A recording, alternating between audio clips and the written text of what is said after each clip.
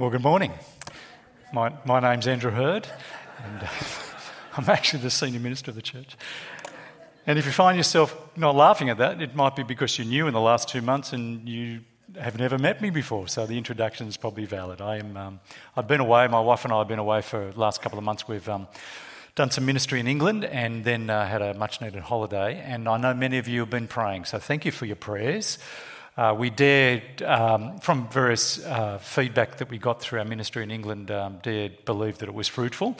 People were churches are now seeing converts and seeing growth. It's been quite an astonishing thing over the years. But also the holiday, thank you for your prayers there. We had a good time.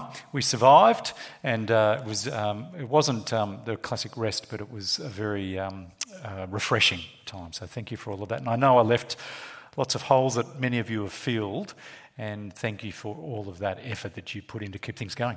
But also just to say, for all of you, it's the same.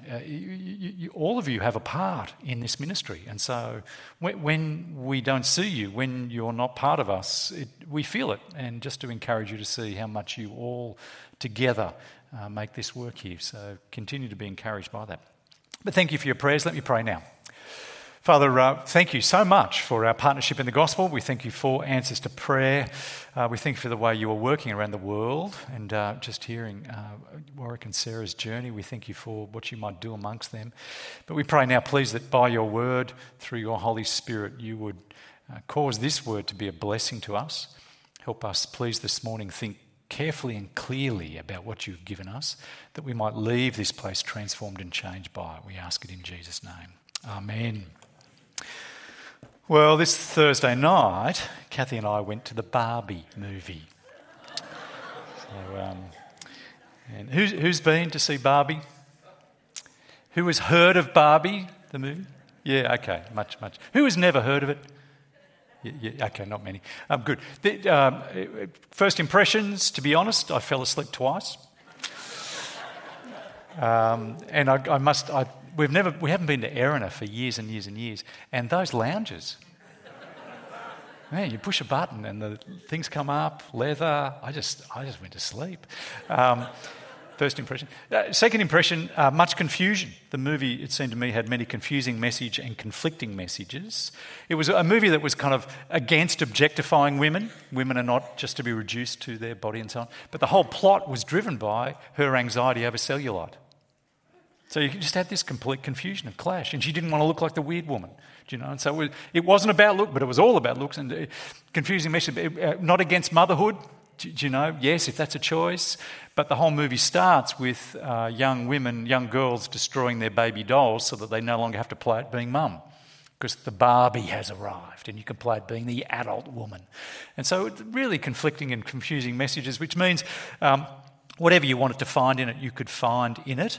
Other impressions, it had some very helpful things, actually. I want to mention some of the helpful things I thought were in it. And there were some very problematic things, all of which I want to get to. Now, you might ask the question, why? Why are we going to talk about the Barbie movie in church? We've got the Word of God. We've got God's very voice. Why are we going to pay attention to some secular movie? It's a good question. Well, let me say, because the best I can tell is the movie is not just a movie, it's a cultural phenomenon. That is, the conversation around this movie is bigger than I've heard for years, isn't it? Everybody is talking about it. And that's because it's not just a movie, it's a sermon. It's a sermon. This is not just entertainment. This is written by a feminist writer on the question of men and women, what it is to be a woman, what it is to be a man, what it is to be related together as men and women, how it is to live in this world, what it is to be a person. That it's a sermon on those things. It's not just entertainment. And here's the deal. That is exactly the content of the passage of Scripture we're looking at this morning, Genesis chapter 2. Genesis chapter 2 is a sermon on men and women. How we're to relate, who we are, what marriage is, what family is, the place that all that plays. And so what you have is 2 sermons in the very week that we're looking at this sermon, we've heard the other sermon. I don't know about the providence of God, but we've had a secular sermon on exactly the same topic. They preach very different messages, and it's the case, yes. So the Barbie movie is preaching one message, the Bible is preaching another. And the Barbie movie is preaching a message that's an alternative to the Bible. Not just different, but self-consciously different. It's seeking to present a way of being, men and women, that unpicks the history of biblical thought, that frees us from the way the Bible has presented and portrayed men and women. So we have two opposing views of men and women, which is a very deep thing. We're not here just talking about trivialities, whether to come to church or not. We're talking about who we are as men and women. And the thing, therefore, as Bible readers is this, we don't just need to know what the Bible teaches. We do need to know what the Bible teaches fundamentally. But we need to also understand the Bible in our cultural context and try and make sense of why the messages are so different. Which one is right? And why is one right and one wrong? Now, I hope part of you is just wanting to say this morning, well, I know which one's right. It's the Bible because it's God's word. I know why it's right because God gave it to us. He's the creator. I hope that's your instinct. But we do often need more than that to actually properly engage and properly respond to the scriptures. Why is it that God's word is good? These things can be important, and I want to suggest that the Barbie movie helps us think this through. So my plan this morning is to consider Genesis chapter 2, go through what it says, and then dig deeper into how that connects to the cultural context we're in and use Barbie as a way to wrestle with that. Does that make sense while we're doing it? And some of you who have seen the movie will be particularly interested, I dare say. Others who have not seen it means you don't need to. All right, you can. It's very expensive to go to the movies. So let's go through Genesis 2. We've got a lot to do. I've got about 2 hours worth of content. I've been away. And let's... funny thing, it's not funny, that's true. Genesis chapter 2. Genesis chapter 2 is a recast of the creation account from a different perspective. Now, it is troubling for some people because the Genesis chapter 2 has sometimes the same things talked about in a different way. So the plants are talked about as being created, the animals are talked about being created in Genesis chapter 2, and some uses of the verbs suggest that they're created on the sixth day instead of earlier in the week, Genesis chapter 1. So there's a conflict that people think is there. But I would offer for us today that Genesis 2 is a second run at creation with particular attention to day 6, the creation of the first man and first woman. It's effectively the third umpire, doing the video look at the whole incident from a closer angle, which just brings the pain of sport up. Have we won anything this weekend as Australia? But anyway, I think we've lost it. Huh? Swimming, we've won the swimming. Yeah, okay. We're good. We're good at swimming. That's great. Now, the first verse 4 of Genesis chapter 2 helps you see some of this because Genesis chapter 2, 1 to 3 is the culmination of chapter 1, the seventh day. But then verse 4 sums it up. This is the account of the heavens and the earth when they were created, when the Lord God made the earth and the heavens. Now, just notice two things. The order of heavens and earth is reversed. Because what the writer's doing is now introducing to us a rerun through day 6 from the perspective of earth up to the heavens. The other little thing that's worth noting there is the word Lord. Capital L-O-R-D tells you that the Hebrew behind that is Yahweh, the personal covenantal name of God with Israel. And it's introduced here for the first time.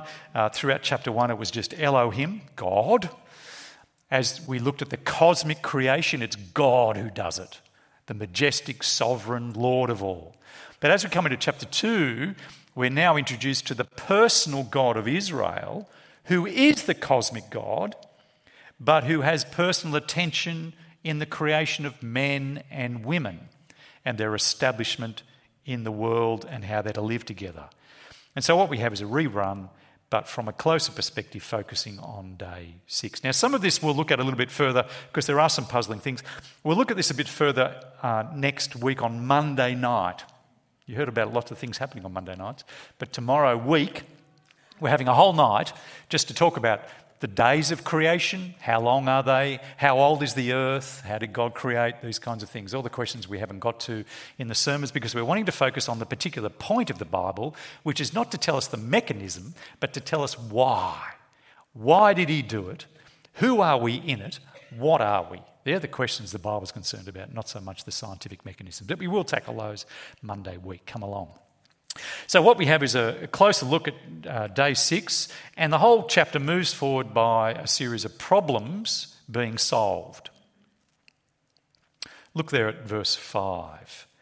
Now, no shrub had yet appeared on the earth, no plant had yet sprung up, for the Lord God had not sent rain on the earth, and there was no one to work the ground. Problem? No shrub, no plant. Solution, or the reason for the problem, is because no rain, no man to work it. So, verse 7, solution, the Lord God formed a man. From the dust of the ground he breathed into his nostrils the breath of life, and the man became a living being. So what you have, problem, solution, the creation of man. And just notice in this, we are not now talking about the creation of humanity.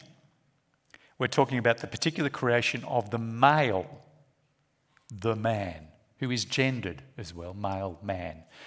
And what you have here, therefore, is when you look more closely at what was revealed to us in Genesis 1, that God would create humanity, mankind, in his image, man and woman, he creates them. When you look more closely at that, what you find is that God created man, male, before female. Now, Paul makes something of the significance of that in 1 Timothy chapter 2, and you can chase that through. It isn't irrelevant. But God creates, and again, we're actually shown that humanity is special. And just to quickly underline this, we haven't got time to dig into it, but notice this, verse 7, the Lord God formed the man from the dust of the ground, like all the other animals, because all the other animals come from the earth, are raised up from the ground. So humanity is just like an animal. We're not made from the stars or some solar array. We're made from dust. Be humble. But the Lord God not only breathes life into the man like he does with all the other animals, he does it by coming close and breathing into his nostrils. There's an intimacy and an intentionality and a closeness that God has with the human that he has with no other animal. And this is of a piece with chapter 1 with the image of God. God intends that humanity is special of all creation and intentionally given life in a special way compared to all. And this is true of Adam, but it's true of all humanity. Psalm 139, every one of you sitting here is a product of God's special intervention to bring you life. You are fearfully and wonderfully made by the Lord God. You are no accident. God intended your life and you are precious to him. It's part of the wonderful blessing of the biblical revelation that humans, yes, animals though we are unique of all the animals, have special rights, and there is an equality between men and women that can only be grounded in this truth that God has given women and men equality together in his image. Young women, older women, you do not need to prove that you are a man's equal. You just have it by God's intention and good design. You are an image bearer. You don't have to live like a man or be like a man to demonstrate it. Be who you are. It's a beautiful truth. God then creates a garden in the wilderness of the world and he sets the man in it. Verse 8, he made all kinds of trees to grow. Verse 9, trees that were pleasing to the eye and good for food. This is a God who is generous and rich in his gifts to humanity. It's watered, verse 10. It's a rich place. Rivers and so on. It's abundantly provided for the life of man. God is gentle. Now this is setting us up actually for chapter 3. So next week we're going to look at chapter 3 in the sinful fall.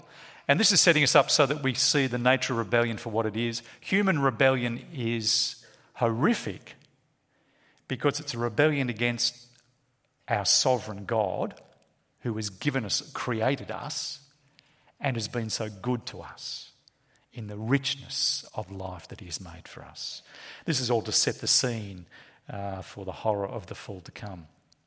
But in the midst of all of this, there's another problem. So first problem, no man to work the ground. God creates the male and puts him in the garden to work. But there's another problem that emerges, verse 18. The Lord God says, it's not good for the man to be alone. Problem number 2. Now this problem's heightened actually because of the language of chapter 1, where everything is good, everything is good, everything is good. Here is the first thing that God declares is not good. And the thing that God declares is not good is that man, male, is alone. And so his solution there in verse 18 is to make a helper suitable for him. Now that's significant language, though it needs some care. A helper suitable for him anticipates the relationship between men and women that's not symmetrical. We'll need some care. We'll think into this in just a moment.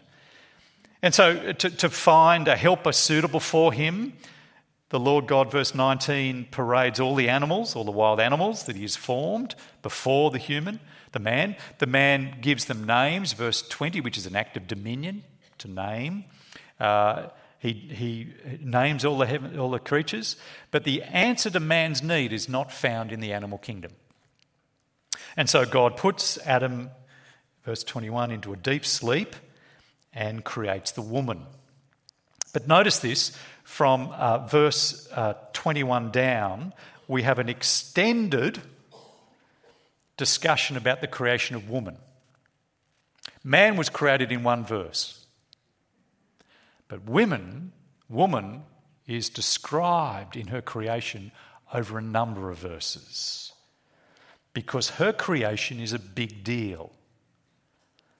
Now notice the man's reaction, verse 23, when the woman is brought to him, he says, he bursts out and says, "This is now bone of my bones, flesh of my flesh. She shall be called woman, for she is taken out of man." 2 things. I think he doesn't just say it, I think he sings it.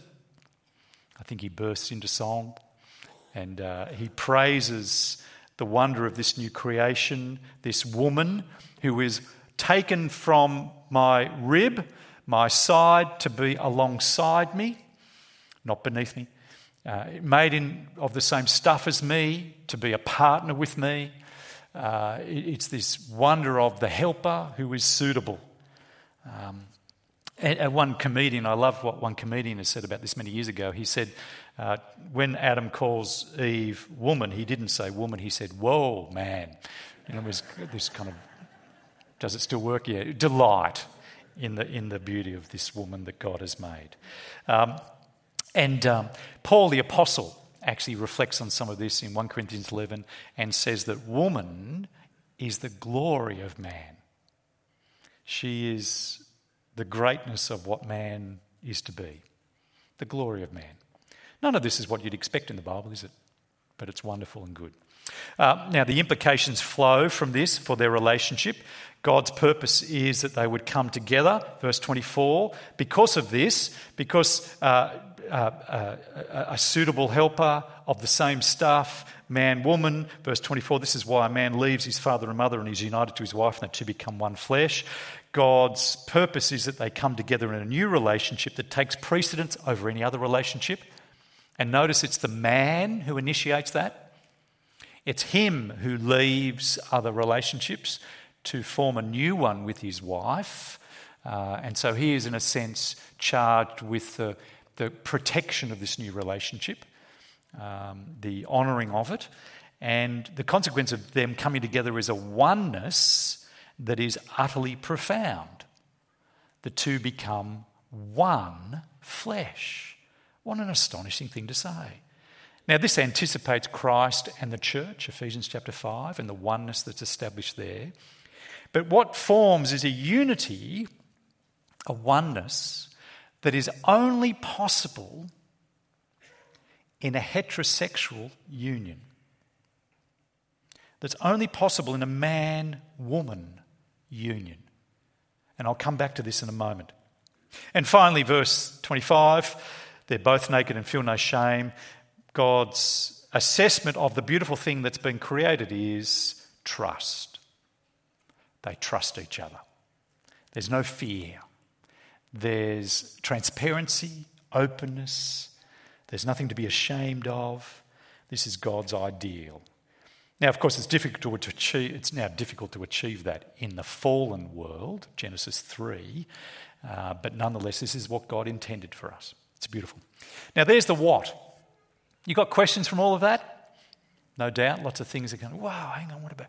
Let's try and tackle some of this. Let me dig into a few pieces. When we go through this chapter, you do need to take care because some of the ideas can be easily misread, especially today. Now, in saying that about chapter 2 of Genesis, I'm going to say the same thing about the Barbie movie. That is to say, I've listened to lots of people misread the Barbie movie, overreact to the Barbie movie, triggered by the Barbie movie. Whoa, just chill and take it easy. You see, it needs to be read and watched sympathetically to the intention of the writers. For instance, the movie is not a condemnation of men. Ken in the movie, I know you've not seen this, many of you, but Ken in the movie actually is a proxy for every woman. Because the final scene where Barbie teaches Ken to stand on his own 2 feet and stop making his identity around Barbie, but finding his own life, is actually the writer of the movie preaching to every woman and man. It's more, I think the thing's got more richness and complexity.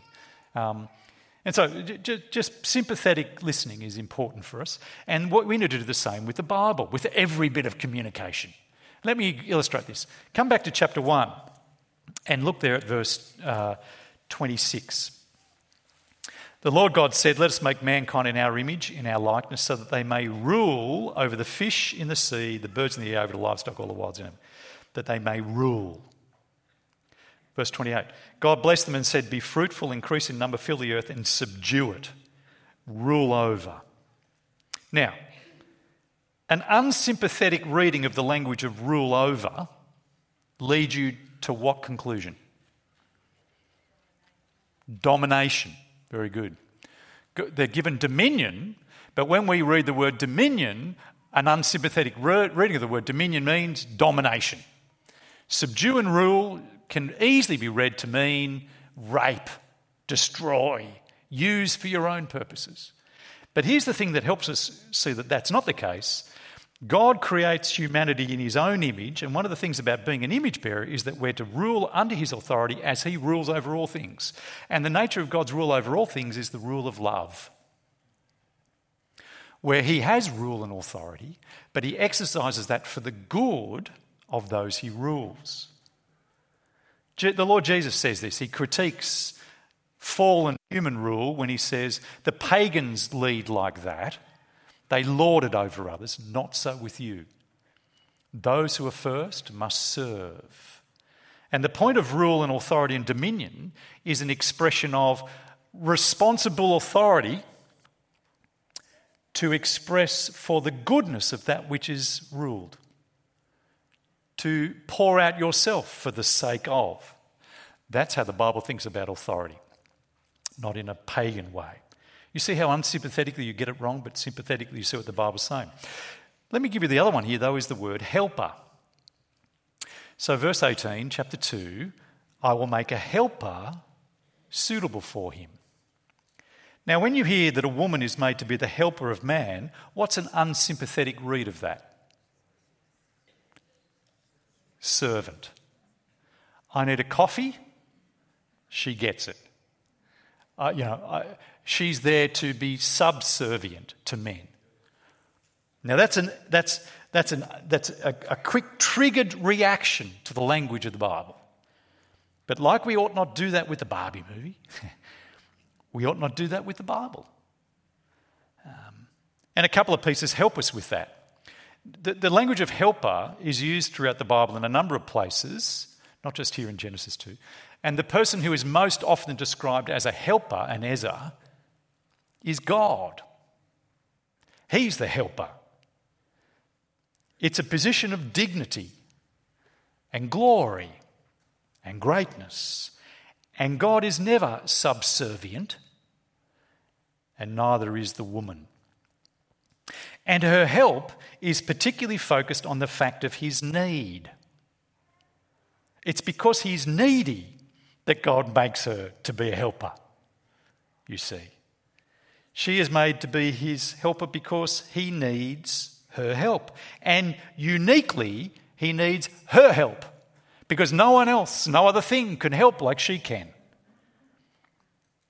Now, what does it mean to help? Well, what we need to do reflect here is on what's the need. So made to meet a need, what's the need that she's made to help with? This will give us some clarity. Now, the immediate need that verse 18 tells us she's made to help with is, verse 18, what's the lack and need in the man that causes her to be a help? Loneliness. It's not good for the man to be alone. I'll make a helper to help in his loneliness, to bring someone to be with him and alongside him, to partner him, do you see? Which tells us, of course, about men, that men are not made to be alone, that the rugged individualism of many men is a fallen understanding of masculinity, you see. And that's why when all the animals are brought, none of them suit, because the kind of help he needs in being alone cannot be met by any of the animals, which tells you that the kind of help is more than just company. In a moment of some frustration many years ago, because we don't have frustration in our marriage anymore, but in frustration, my wife did say, now she'll probably deny this, but she did say to me at some point, do you know, I'd be better off with a Labrador. You did say that, didn't you? She doesn't remember it, but it stuck in my mind, right? And, so if you just want company, a poodle might be good, right? But the kind of help in loneliness that's being offered here, that God intends here, is the meeting of minds, of equals, where he is able to share his need for companionship, faithfulness, and support.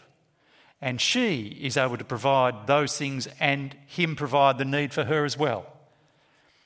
The intention for marriage in this is the coming together of bone, flesh of flesh, image bearers who walk with each other through the ups and downs of life. That is not possible with any other except one just like me. Now, is that the only need being met here? You see, the nature of companionship is not just witness, but actually engagement together and so on, a rich relationships being intended. But what is the other help that is being... I want to suggest to you, when you look at the larger context, there's another help that's necessary that she provides. Have a look with me back again at verse 26 of chapter 1. What is the task that Adam and Eve are called to do? They're called to rule over livestock and so on and so forth. And verse 28, they're called to be fruitful, increase in number, fill the earth and subdue it, rule over. Now, if the help that man needed was just for farming, when all the animals were paraded before Adam, which do you think he should have picked? Well, a bullock or an ox, yeah? A front-end loader or something. But the task is not just carrying things. The task is being fruitful, increasing, filling and subduing. And so the task he needs help in... Now, I'm about to say something. I'm about to say something that is going to trigger people, right? Because what I'm about to say in our day and age is offensive and amongst Christians is odd. But it was common fare in Christian theology for centuries until the last 60 or 70 years. This was just, what I'm about to tell you about men and women was just common thinking. But many of you are going to go, what? What is the thing that she brings uniquely that no other creature can bring? No other man can bring? The ability to enable him to be fruitful and increase in number and fill the earth. No one else can do that. Now, she's not doing, here's why I've got to be careful. She's not doing that as a simple baby factory. That's not the Bible's picture, and I'll tell you why. That's a terrible distortion, a terribly unsympathetic reading of what's being said, and I'll show you why that's the case. But consider men and women in their biology with me for a moment. As a human, as a man, as a woman, we have biological functions, digestion and all kinds of things. And the extraordinary thing about my biology is that I don't need any external help to do this biological work. My body is completely self-contained. I just need food and all the functions happen and I don't need anyone to help me in it. I'm alone in it. Every woman has the same deal. All of that stuff, you don't need any external, it's independent, biologically functioning. Except for one thing. There's one thing a man biologically can't do on his own. There's one thing a woman can't do on her own. We are designed to have one gap, and it's the ability to procreate. Man cannot reproduce on his own. Woman can't. They need the other. The other needs. You have to come together to pull this off. Now, God could have made us very differently. He could have made it possible for Adam to fill and be fruitful and increase in number by just cutting his fingernails and having them turn into kids, which would be really convenient, wouldn't it, right? But he could have done that. But he didn't. He made it so that the man needed the woman, and Paul reflects on this in 1 Corinthians 11, and the woman needs the man. Man is born of woman. God made it with this mutual dependency built into our world to show our need of each other and to create the path of reproduction through the radical coming together of two people in an act of love. An act that actually bonds them in love together. God's purpose is a beautiful picture of what he intends, and the beautiful thing of the man's response, he delights in her. He leaves other relationships to cleave to her, and they become one, and the oneness is of a very much deeper kind than you might just imagine of emotional oneness. Let me explain what I mean. When the two become one, what is being referred to is not just emotional love for one another, which any human could have with another.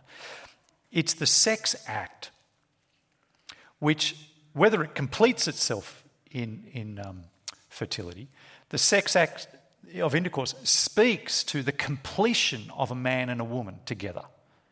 We become one in joining to do something that we couldn't do on our own. That's a oneness that no other, a man, a woman cannot have that sexual oneness. Unique to heterosexual marriage.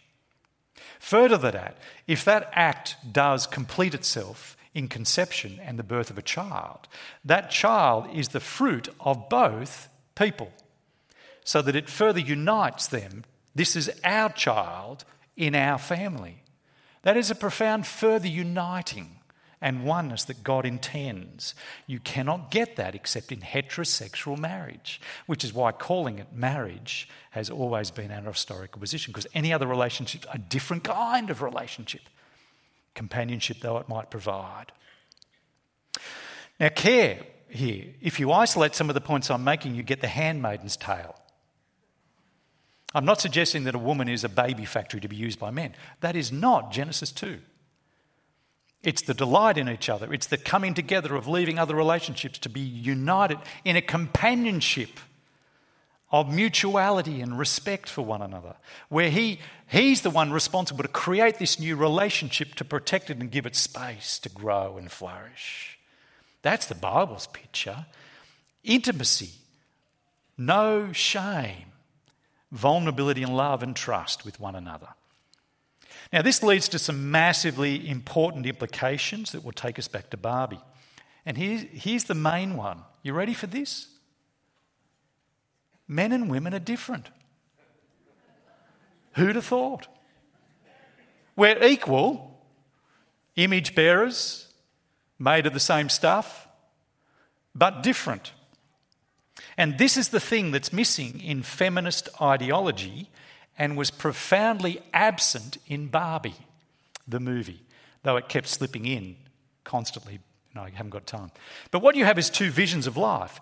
One, the Bible, which takes into account the richest truth of who we are as equal image bearers, but different. And what does life look like when you have men and women who are different to each other, equal, but what does it look like? And you have the feminist Barbie ideology, a kind of equality that lacks the nuance of difference, with massive negative implications that follow. Let me show you. Barbie. And if you haven't seen the movie, you'll still get this, I think. It's based around the notion that men and women are just people.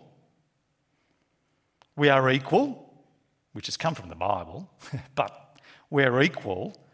But there's no differences between men and women in Barbie world except body shape. Barbie's a toy, of course, but it has no genitalia, it has no internals, there's no womb, there's no hormones, it's just a body, and so is Ken. The only thing that's different is how they look. So Barbie, in Barbie world, can do whatever she likes. She can be a doctor, a lawyer, an astronaut, a labourer, whatever. There's nothing constrains her. There's no thought of constraint. In fact, the idea that there might be constraint is obscene in Barbie world because we're just people that look different. But do you see the thing that's massively missing in Barbie world? If you've seen the movie, what was absent entirely from Barbie world? You never saw a baby. You never saw a baby. There was no mother having to carry a child, give birth to a child, nurture a child, feed a child. There was no hormonal issues of cycle. There was no menopause. None of that was in Barbie world because you've just got two people who are the same but look different. Now that is profound. In Barbie world, therefore, men and women can be whatever they want just because they're people. The problem is, in the real world, none of that's true. Men and women are different, made differently in a way that shapes profoundly our experiences of the world. And this came through in the movie where there was a speech by a mother about the complexity of being a woman. No man sitting in the audience had any insight into what she was talking about. But women were crying because she exactly nailed what was happening for women. And you need to be understood, and it's profound to be understood because men and women are different. But I don't feel that. But I know you do. And that someone voices it's great. It's wonderful. This is the good thing about the movie. You see, the profoundly important truth about a woman is the orientation of your biology towards the fact of childbirth. So much of who you are is designed. Now, design is not destiny. Doesn't mean you have to get married. Single people are still single. Doesn't mean you have to have children. All of that, yes, but there's a design that's built into the very fabric of who you are as a woman. Now, I'm not suggesting that reduces a woman to be just a baby. No, that was another strength of the movie, actually, was at the end of the movie, Ken was taught that he didn't need to define himself by his relationship with Barbie. That's a good lesson for women and men. You get it from the Bible, Proverbs 31, where your definition of who you are is not your husband or your children, but the God we serve. But that's a good message. Proverbs 31 has a woman who is strong and fully in control, who has a broad shape to her life outside of the home, but is focused on the home. Has a central concern for children that's been given to her and so on. Christian culture was wrong to reduce a woman to just that through the 1950s. But Barbie and modern feminism is wrong to deny that that's a reality. And the world that it therefore creates cannot work. And it destroys women, men and children. Let me show you this quote. It's interesting, providentially, this was out 2 weeks ago, I think it was, as the date. Listen to this. A woman's biology has always been a fatal flaw in the dominant feminist theory. The way a baby craves its mother's milk, the way a mother's body searches for the baby it's birthed, the menstrual cycles, hormones and menopause, it's all quite inconvenient if one is trying to work like a man. The things a female body can do have been buried and ignored to preserve the structural integrity of an otherwise compelling ideology of equality that has transformed the lives of women around the world. Do you see what she's saying?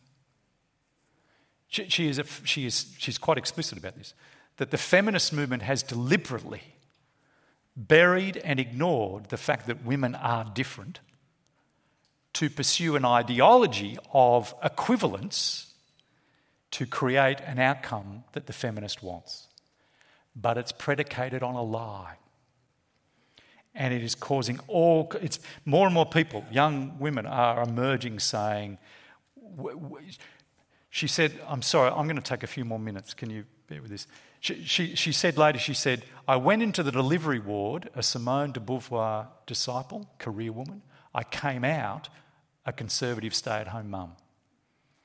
Because the fact of children changed her. Because she realised she isn't just like a man. Praise God. You see, there has been a problem of abuse and domination of men. Absolutely. And that we are tackling it is very good. But the solution that's been offered by diminishing a sense that women are different is creating more problems than it's solving. We are hurting women, except the strongest women, who can have it all and have people to help them have it all. The message is that you can live life like a man, a selfish man, but women you can't.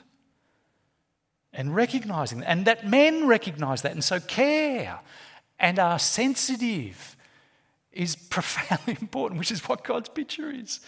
We're hurting women. We've removed the complementary care that men and women provide in relationships with each other. Men have been told that women are just like them, and so they go, oh, okay, and treat women like men, which destroys all but the strongest women.